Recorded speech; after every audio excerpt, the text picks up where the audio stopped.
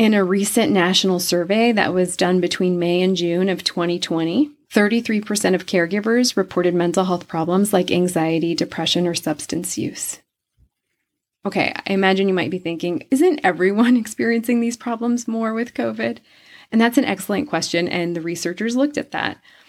And they found that 6.3% of non-caregivers are reporting anxiety, depression, and substance use disorders. This is at a clinical level. So 33% versus 6.3%. And here's why this is so important. The same study found that 30.7% of caregivers of older adults thought about suicide between May and June of this year, which is much higher than even the highest risk groups like essential workers or young adults. The highest of all groups for suicidal thoughts was caregivers. I want to be sure that if you are caring for somebody, that you have resources to support yourself as well. I'm Dr. Regina Kepp. I'm a board-certified clinical psychologist, and I specialize with older adults and families. I created the Psychology of Aging podcast to answer some of the most common questions I get about aging. Questions about mental health and wellness, changes in the brain, like with dementia, relationships and sex, caregiving, and even end of life. Like I say in my therapy groups, no topic is off topic. We just have to have a healthy way of talking about it. So if you're an older adult or caring for one, you're in the right place. Let's get started. There's a common myth out there that older adults are all alike. This idea couldn't be further from the truth. In fact, older adults are incredibly diverse. In addition to this podcast, I have a business where I provide training and education to mental health and senior care providers, all about caring for older adults, specifically as it relates to mental health or sexual health, or even equity and inclusion in senior care. Of course, I provide these trainings over Zoom during COVID, safety first, right? And this past week, I want to tell you, I presented to senior care providers in Georgia on equity and inclusion in senior care. And it got a lot of buzz. So if you'd like to learn more about training and education for senior care professionals or even mental health professionals, head on over to my website at www.drreginakepp.com. I'll link to my website in my show notes. Go check it out. November is National Caregiver Month. But I really think this entire year should be dedicated to caregivers for all that they have been through during COVID. In today's episode, I'll be sharing some statistics about the toll of caregiving during COVID and 5 strategies for helping caregivers prioritize their self-care. As you listen to this episode, I want you to go all the way through until the end. If you stop at simply the statistics I'm about to share with you, that will leave you with a bleak picture of the toll of caregiving during COVID on caregivers. And I don't want to leave you with that bleak picture because there is a lot that you can do if you're a caregiver to prioritize your self-care. And there's a lot that you can do as professionals to help caregivers navigate these turbulent waters of caregiving during COVID. And so please listen all the way through to the very end so that you get the benefit of all of the strategies that I'll share with you in this episode today. You may be surprised to hear that the majority of caregivers, and I'm not talking 50%, I'm talking the gross majority, like 2/3 of caregivers, continue to work at least 30 hours a week at minimum. So if you're caring for an older adult and you're working during COVID, you've had to change your entire routine after the last several months. Senior centers have closed, adult day programs have closed, and caregivers really rely on these services to support their loved ones so that they can also have a break and have a life and work. That's not all, though. Many caregivers have been reluctant to use home health aides because of COVID and fears about COVID. And so even many of the care, like like the grooming and the bathing and the toileting tasks, are now falling on caregivers more than ever before. And that's not even to mention that the older adult that you're caring for, and possibly you, the caregiver, may even be more vulnerable when it comes to your own health surrounding COVID. All of these losses in the caregiving structure, it's like a caregiving infrastructure that caregivers rely on, means that caregivers don't have the resources that they need to care for their loved one and don't have the breaks from caregiving that are essential to maintaining health and wellness. But listen, the toll is on caregivers and it's on the older adult. I work with families from a systems perspective, which means that my client or my patient, depending on where I'm working, if it's in the hospital or if it's in a clinic, my client or my patient is the whole family. It's the older adult who might have an illness, and it's also the family who's caring for them. The whole family is suffering, the caregiver and the older adult.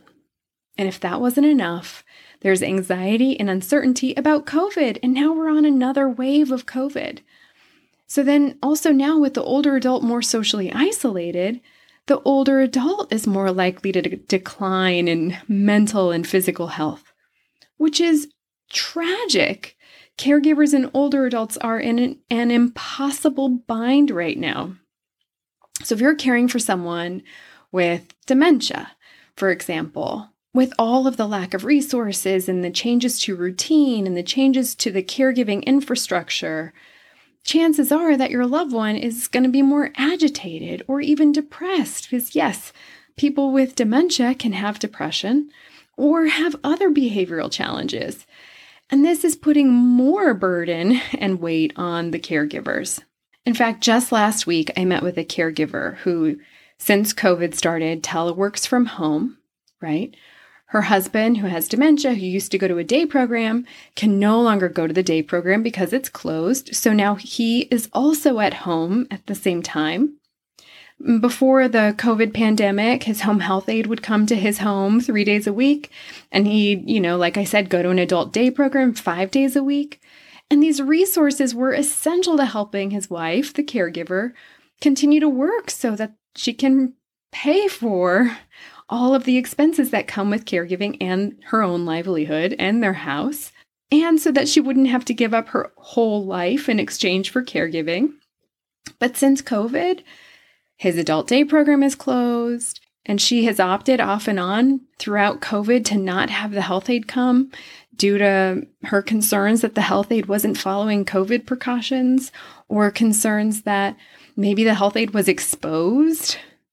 And so as a result, my client, the caregiver, and the husband living with dementia are experiencing lots of stress and overwhelm, trying to figure out how to work and caregive full time. She's exhausted, as you can imagine. And as a result, she, just like other caregivers, is more stressed out and burned out than ever before. And here's the thing, she's not alone. In a recent national survey that was done between May and June of 2020, 33% of caregivers reported mental health problems like anxiety, depression, or substance use. Okay, I imagine you might be thinking, isn't everyone experiencing these problems more with COVID? And that's an excellent question, and the researchers looked at that. And they found that 6.3% of non-caregivers are reporting anxiety, depression, and substance use disorders. This is at a clinical level. So 33% versus 6.3%. And here's why this is so important. The same study found that 30.7% of caregivers of older adults thought about suicide between May and June of this year, which is much higher than even the highest risk groups like essential workers or young adults. The highest of all groups for suicidal thoughts was caregivers.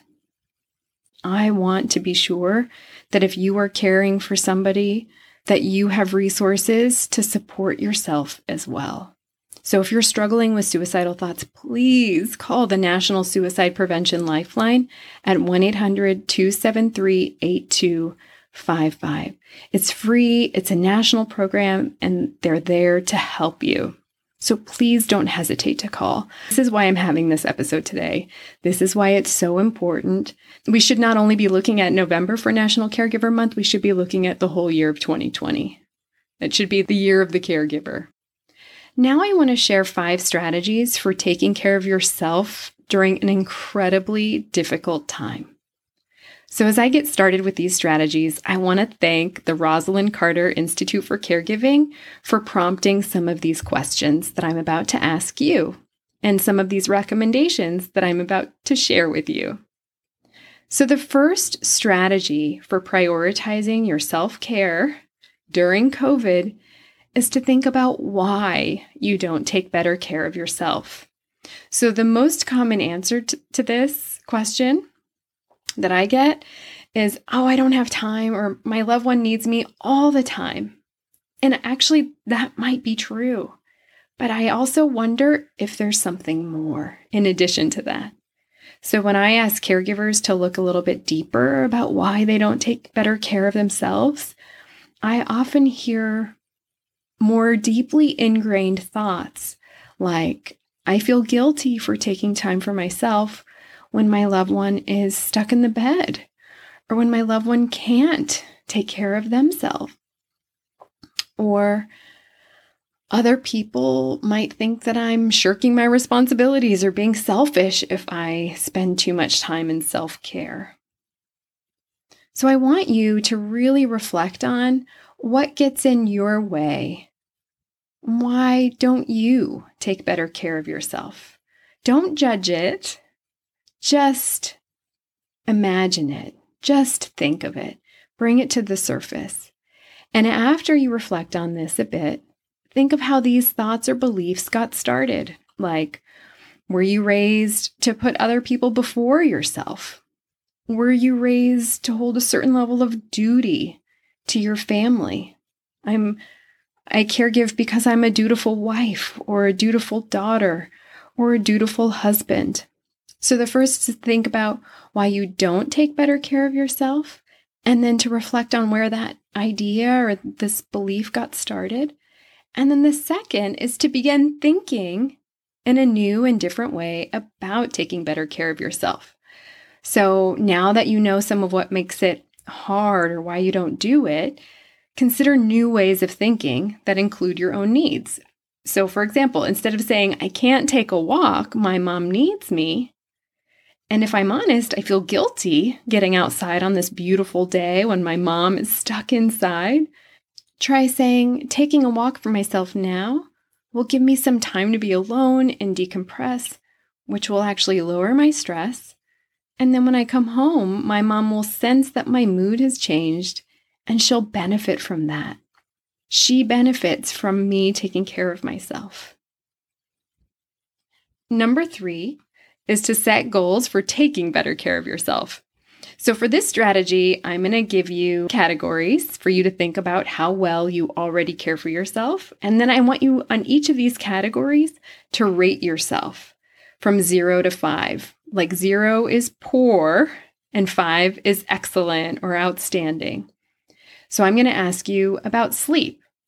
How well do you care for yourself when it comes to sleep?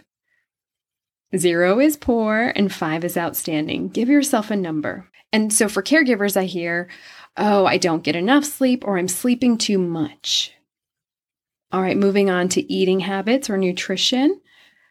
How well do you take care of yourself when it comes to eating? Do you overeat or undereat?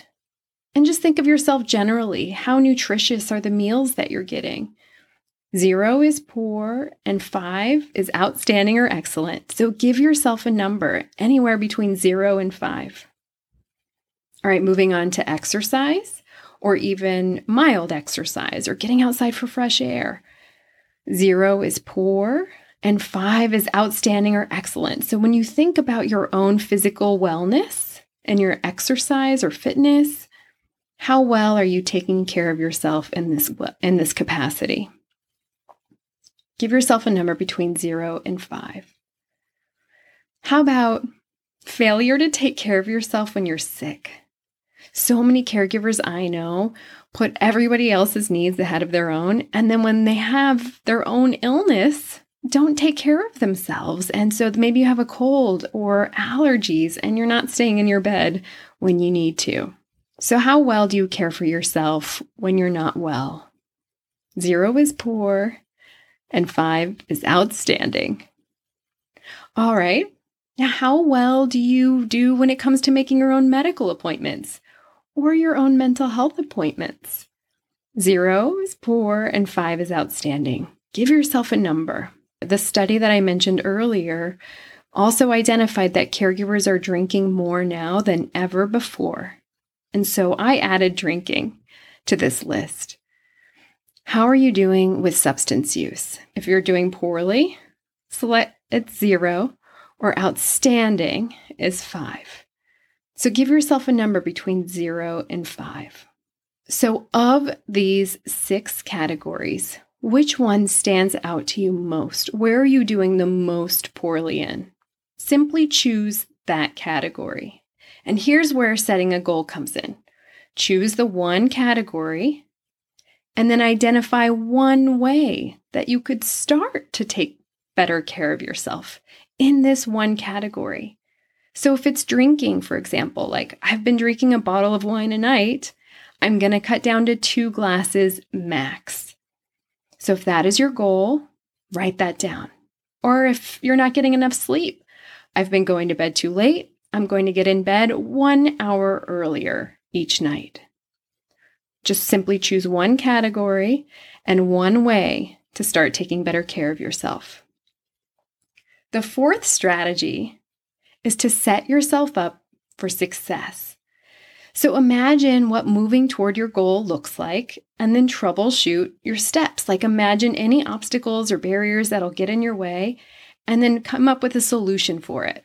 So if you're cutting down on your drinking, pour a glass of wine and then put the cork back in the bottle. And if it's a white wine, put it back in the fridge behind other objects. Put other objects in front of it, because the more distance and obstacles you put in front of that bottle of wine, the less likely you are to drink more of it. All right, so that's one way. If it's sleep, set an alarm for 30 minutes before the time that you actually want to go to bed so that you're reminded to start getting ready for bed earlier. This is a great strategy for setting you up for success. And number 5 is to ask your friends and family and neighbors and health aides for help. All of these people are your care team. It might not be as formal as before COVID. Maybe it's your neighbor. Maybe it's a family member. Maybe it's a sister who lives in another state who could talk with your loved one on the phone. Ask them for help. Ask them for some time.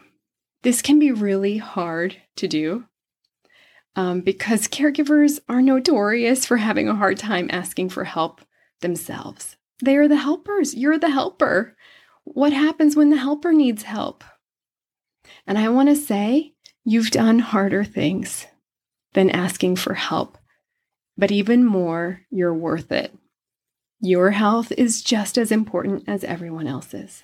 I want to speak for a minute to family members and friends of somebody who's caregiving. Think of ways to be helpful. Can you drop off a meal or run an errand? Offer to meet for a chat outside on the patio. In fact, just last week, one of my dear friends had to move her mom into a memory care unit after her mom was in a hospital for a few weeks as a result of agitation and delusions from dementia.